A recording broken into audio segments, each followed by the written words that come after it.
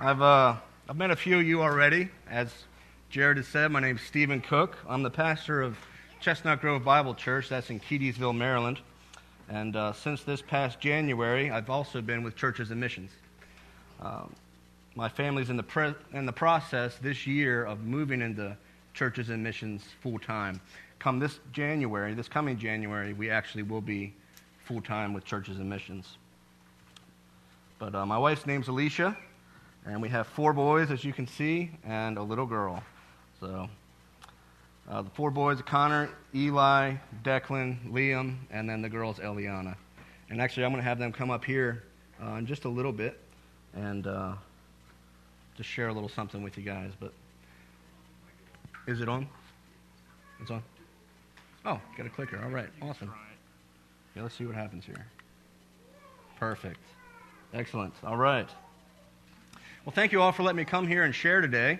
I just want to briefly explain our heart into being called into Churches and Missions, and how today's passage that we're going to look at and another passage in Psalm has kind of spoken to our hearts this year. You know, growing up, I never really wanted to be a missionary. Early on in college, actually, in Bible college, I actually prayed to the Lord that He not call me into missions. Ironically, that was during a missions conference. I went to the bathroom and prayed to the Lord, please don't make me go to missions. But through the study of God's Word, especially since our church's study in Acts, which we began in early 2021, God has been making it clear to me that we are already in missions exactly where we're at. Over the past couple of years, God's given our family a passion for outreach that never truly feels satisfied. Alicia and I believe that true outreach is reaching our community and beyond our community, meeting practical needs and telling people about Jesus and what He's done for us and what He can do for them. It's not so much about getting people into our church as it is going out to where they are and telling them about Jesus. In 2018, my family went on our first mission trip with CIM, and we loved every minute of it. It's actually John Miller who took us. Afterwards, Alicia and I talked about one day possibly joining CIM, but we felt like maybe we'll do that once the kids are grown. Over the years since then, God has had my family looking for and doing outreach to our communities around us. We kind of took what we learned on the mission trips and started applying to it at home. One night in 2021, my family went to the mall in Hagerstown and passed out bags with treats in them.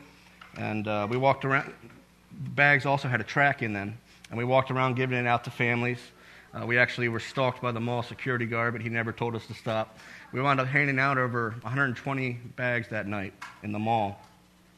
And then we decided, you know what, let's do this on Halloween night. You know, growing up, my family, we were of the belief that on Halloween night we throw a thing of Tootsie Rolls outside the door and everyone go in the basement and hide, right? But we decided, you know, Halloween, every single day belongs to the Lord. Halloween is no exception. So we decided, you know what, we're going to go out into the community and we're going to hand out tracts and a candy bar to everyone who's handing out candy in the town of Sharpsburg near us. And our family loved it. They thrived with it. We hit up all the houses there in Sharpsburg. And then Alicia, and we actually been doing that every year since. And it's making a big impact in the communities around us. Alicia and Connor started up a blessing bag ministry in our church that reaches out to the homeless with practical needs, but also a copy of God's Word in there. So we've been taking what we learn on these mission trips and kind of applying them to our lives.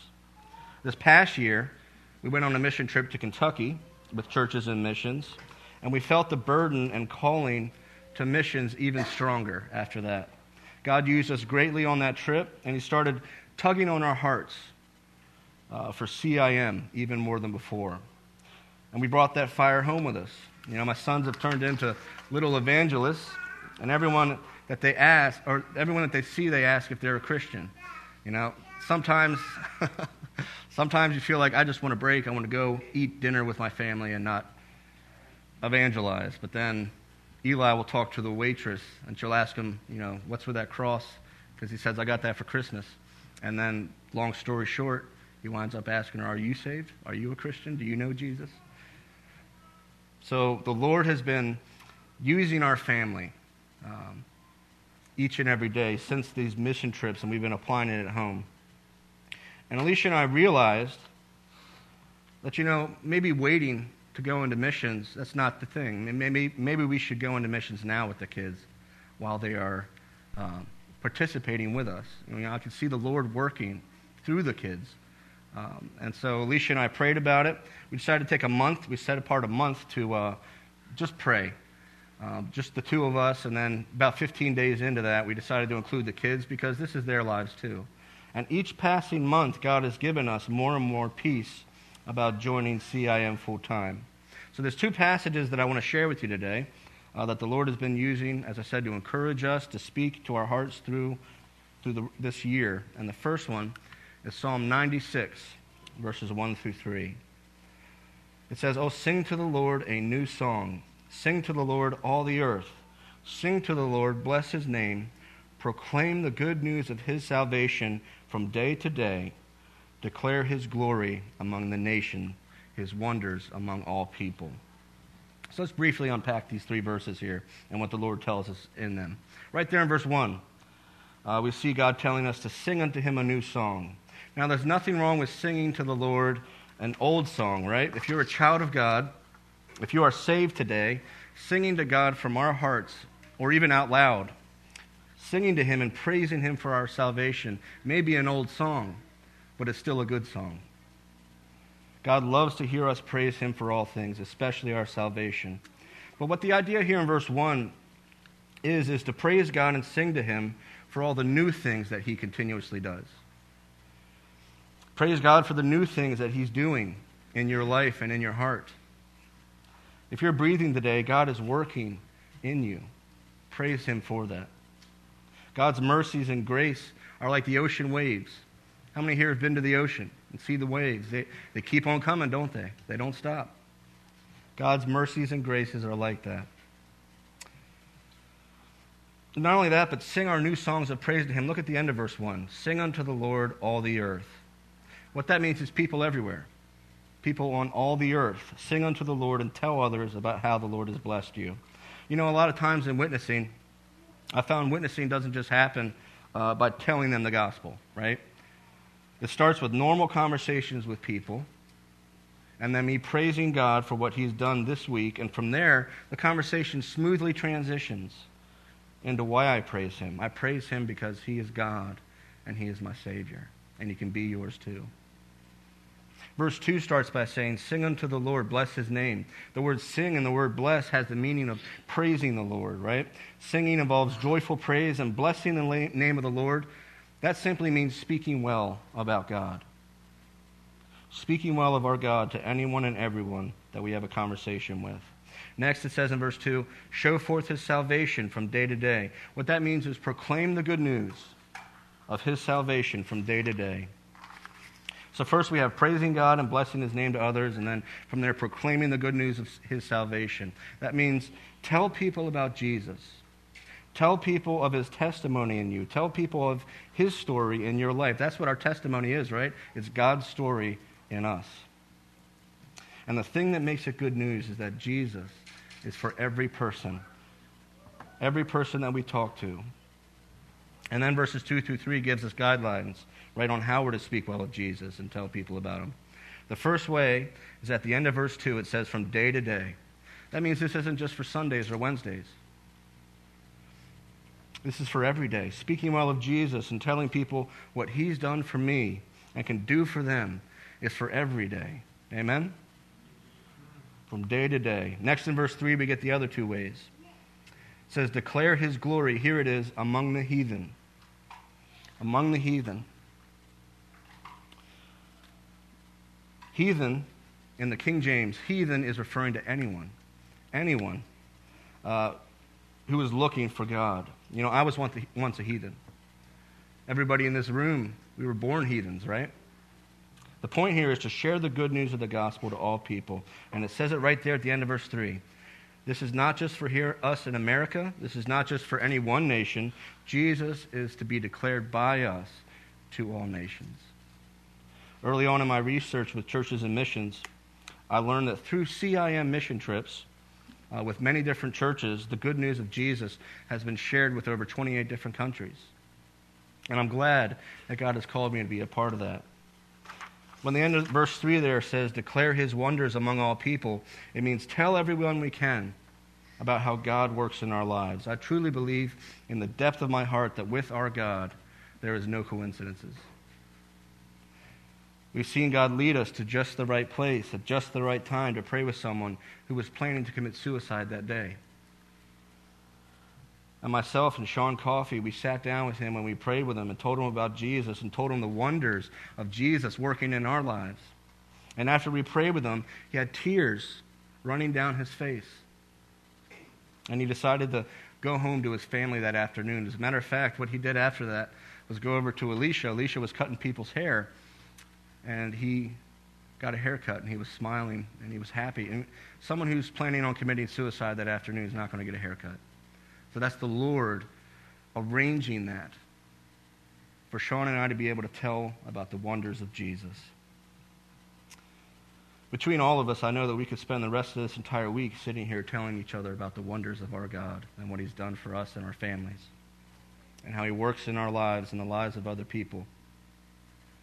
And we can see how our lives and other people's lives are connected.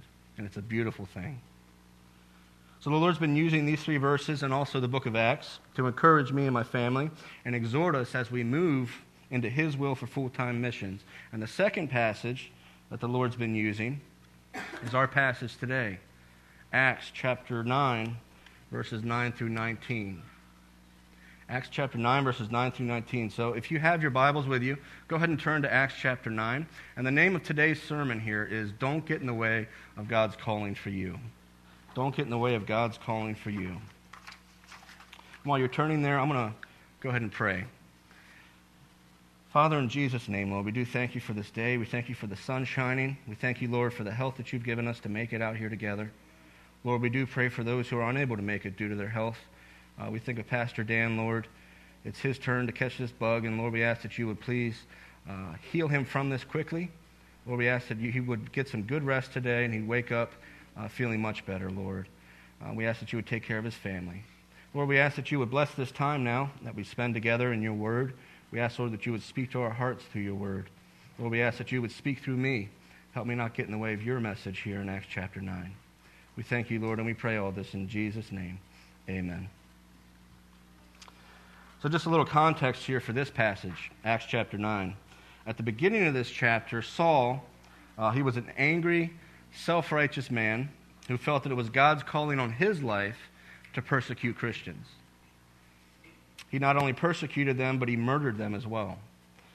While he was on the road to Damascus to hunt down more Christians, Jesus reached down from heaven and appeared to Saul. The light that shone from Jesus blinded Saul, and Jesus asked Saul, "Why are you persecuting me?" It was at this moment that Saul realized that his hateful murder of Christians was not a calling from God. Saul realized that he was doing this out of hatred and out of fear, and that it was hurting God rather than serving God.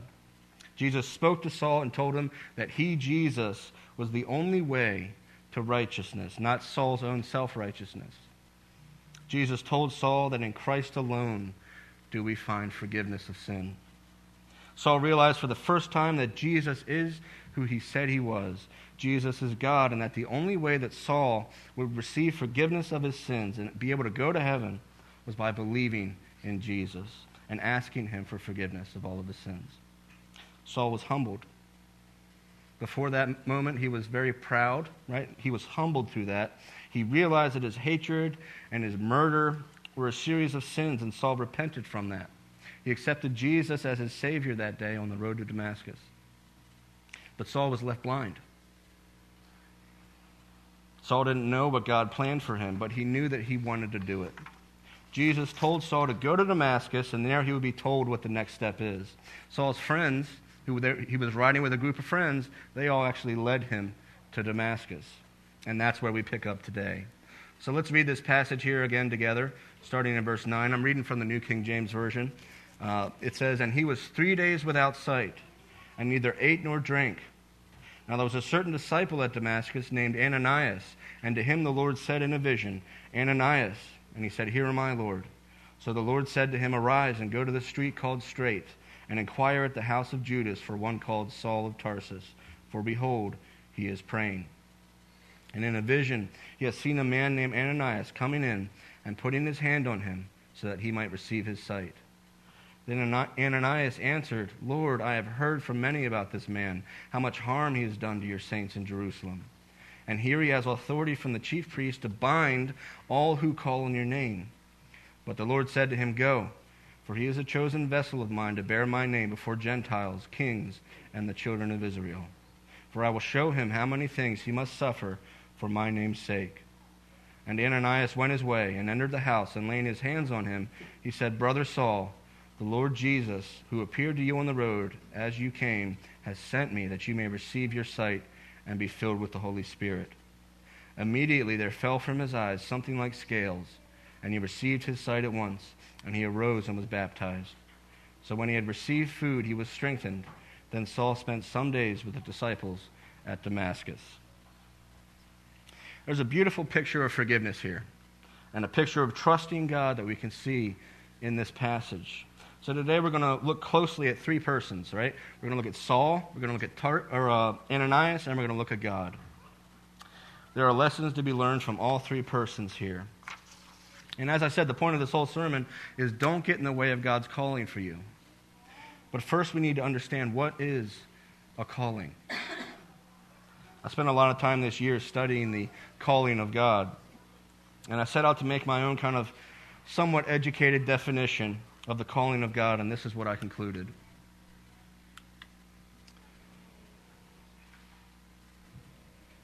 There we go.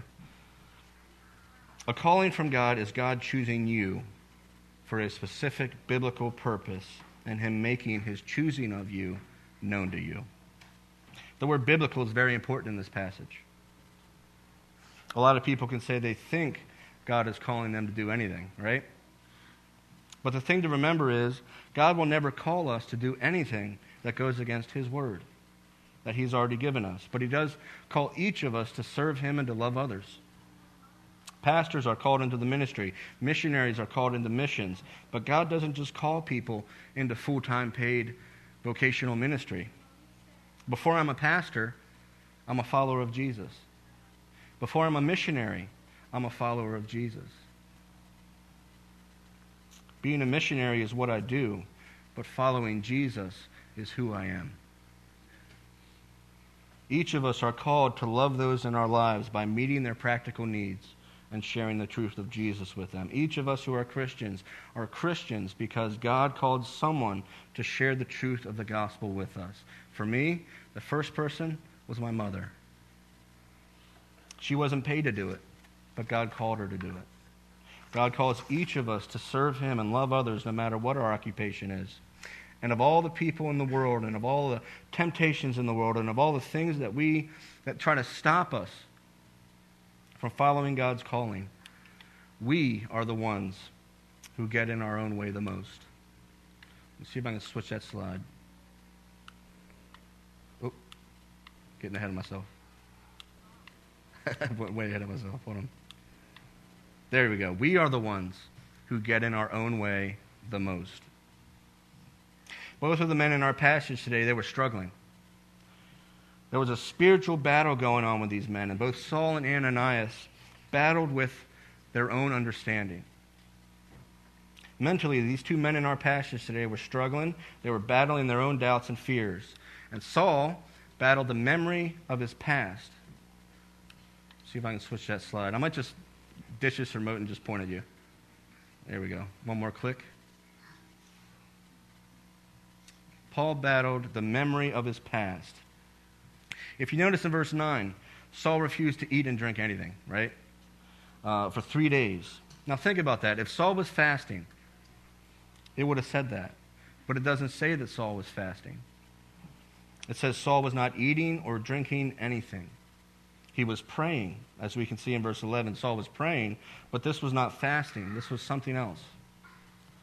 For 3 days, Saul laid in bed in Damascus in total darkness. He was blind. He had no way of knowing what time or even what day it was, unless someone had told him. I'm sure he had hoped that by the end of day 1, Jesus would have told him what the next step is, right? Of putting ourselves in his shoes. But Jesus didn't. Not on day 1, not on day 2, but then day 3 came. I'm sure many of us can relate to this in a way, can't we? Waiting on the Lord. In our minds, it feels like we're waiting in darkness, mentally, not knowing what we should do next, waiting on the Lord to show us some kind of way. If you've ever asked God to give you some kind of sign of what to do, you felt what Saul was feeling here. And when we don't get that answer by the time we'd hoped, we get frustrated with God, don't we? Day 1, no direction. Day 2, no direction. Jesus said he would give us the next step. Why hasn't he? We ask. Sometimes we try to take things into our own hands and get ahead of the Lord and his timing. I can honestly say that although Jesus doesn't always answer us when we want him to, we can rest assured without a shadow of a doubt, Jesus will answer us every time, and he will give us the next step in his perfect timing.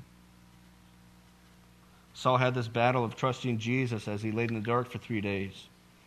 You know, we've all been there in the dark, mentally, waiting on the Lord. There's a spiritual battle that happens there, doesn't it? I don't know why God brought me here. I don't know why God allowed this to happen. We face a choice. Will I trust God or not? I believe Saul chose to trust God because of verse 11.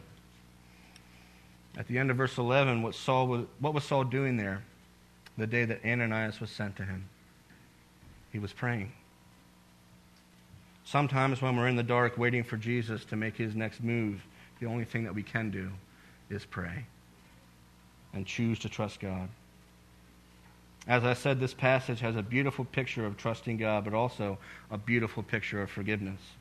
Saul was certainly battling his past as he lay there in the dark for 3 days. This is right after he just realized that all the people that he murdered and tortured were actually speaking the truth about Jesus. Can you imagine? Saul just realized that his murdering and his torturing of these people actually hurt Jesus to the heart. Because Jesus said, "Why are you persecuting me?" So Saul now had nothing but time to think and remember. He couldn't even be distracted by what was around him because he couldn't see anything. Saul was in the dark, alone with his thoughts. And I promise you, Satan was trying to use that time to make Saul choose not to follow God's calling. Saul was battling the memory of his past. We don't know what he prayed to God, but we know that he did pray. And so the question with this truth for us today, if you can switch the slide. The question for us today is, do I battle the memory of my past? Do I battle the memory of my past? How many of us have a past memory of something that we've done that is not a good memory? How many of us have done things that we hope that no one ever finds out about? How many of us have persecuted Jesus by hating his people, hating his church, hating his word? How many of us think that our past dictate what we can do for God in our future? Jesus told Saul that he had a plan for Saul. Jesus picked Saul for a very specific ministry that Saul was uniquely qualified for. Saul's past in human eyes, when people looked at him, they viewed him as a Christian murderer. But Jesus saw the rest of Saul, and Jesus sees the rest of us all. Jesus sees the good in you. Jesus sees the potential that you have in belonging to him. Jesus sees past our faults. He sees past all the judgments that mankind casts on each other. He sees past our failings that we hold against ourselves. Man looks on the outward appearance, what we all can see and what we've heard. But man looks on the outward appearance, but the Lord looks on the heart, as 1 Samuel tells us. Saul may have seen himself and others may have seen him as a murderer, but Jesus looked past that and viewed Saul as redeemed and made righteous by the forgiveness of his sins. A beautiful picture of forgiveness here. And you know, Jesus knew the skills that Saul had. Saul knew the Jewish culture and traditions better than anyone around, but also Saul grew up in Tarsus, which is a Greek town. So Saul knew the Greek language and the culture very well. On top of that, unlike the other apostles, Saul was a Roman citizen. Saul was also skilled at tent making, which meant he could earn money when he needed to. And Saul had a passion and zeal for what he believes in.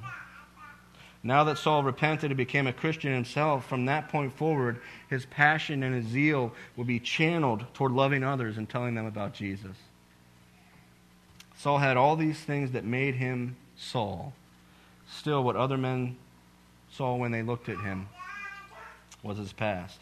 So this was a tough 3 days here for Saul. What Saul battled were the memories of his past, but Jesus had already forgiven his past.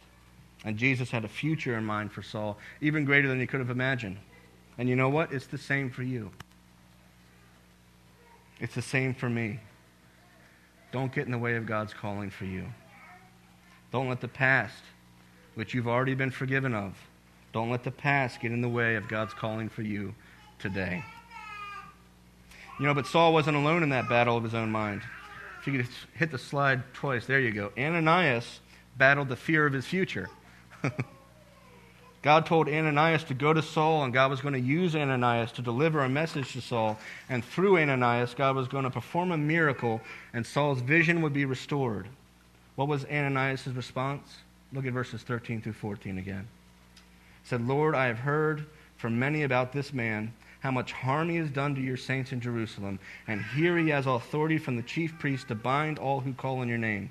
Apparently someone had heard that Saul got permission to go to Damascus and torture and kill more Christians, and so they decided to ride as hard as they could and beat Saul there to warn everyone, and Ananias had heard it.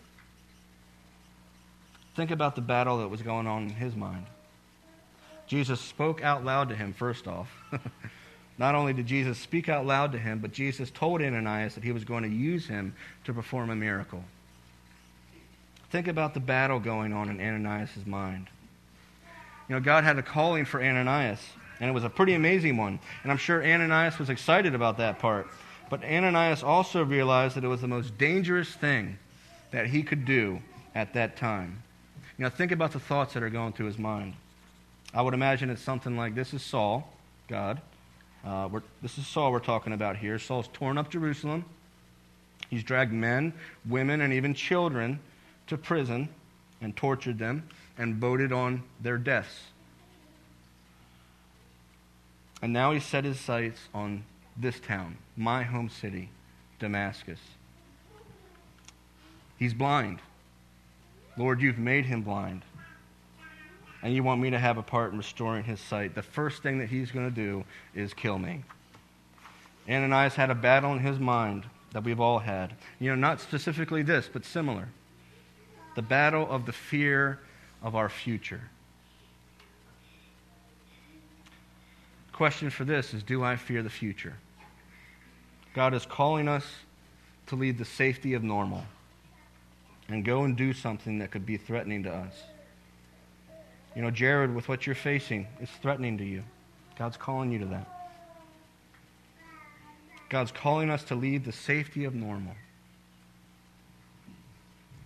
We don't know what will happen. And it is a scary thing. We've all had a fear of the future when it comes to following God's calling. The fact is, if Ananias had refused to obey God, then God would have found another way. But if Ananias had let fear win and he refused to obey God, then he would have missed out on the amazing plans that God had for Ananias. But God didn't leave Ananias alone to decide on his own.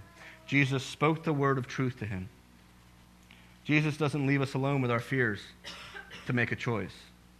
He gives us the words of truth, the ancient words, as we've sang about. And the third truth that we see with this passage, if you could switch the slide, is cling to the hope found in Jesus and his word. Cling to the hope found in Jesus and his word. This is the answer to any battle of the mind that we have. This is the answer to any doubt that we have. This is the answer to any fear that we have. Cling to the promises of Jesus. Cling to the hope found in Jesus and his word. Saul may have been battling the memory of his past, and Ananias may have been battling the fear of his future, and you may be fighting the same battles in your mind, but Jesus overcomes all doubt with his hope. Cling to the hope of Jesus and his word. Jesus told Ananias in verses 15 through 16, "Go, for he is a chosen vessel of mine to bear my name before Gentiles, kings, and the children of Israel. For I will show him how many things he must suffer for my name's sake." That promise from Jesus shattered the fear in Ananias' mind. And Ananias obeyed God's calling, and he went to Saul. And look what verse 17 says. And Ananias went his way and entered the house, and laying his hands on him, he said, and here it is, "Brother Saul." It wasn't simply Saul. It wasn't simply hello. Ananias said, "Brother Saul." Here once again is the beautiful picture of forgiveness. Ananias didn't see Saul as a threat anymore. Ananias didn't see Saul the way that others viewed him. Ananias knew that Saul was no longer an enemy, but a brother in the name of Jesus.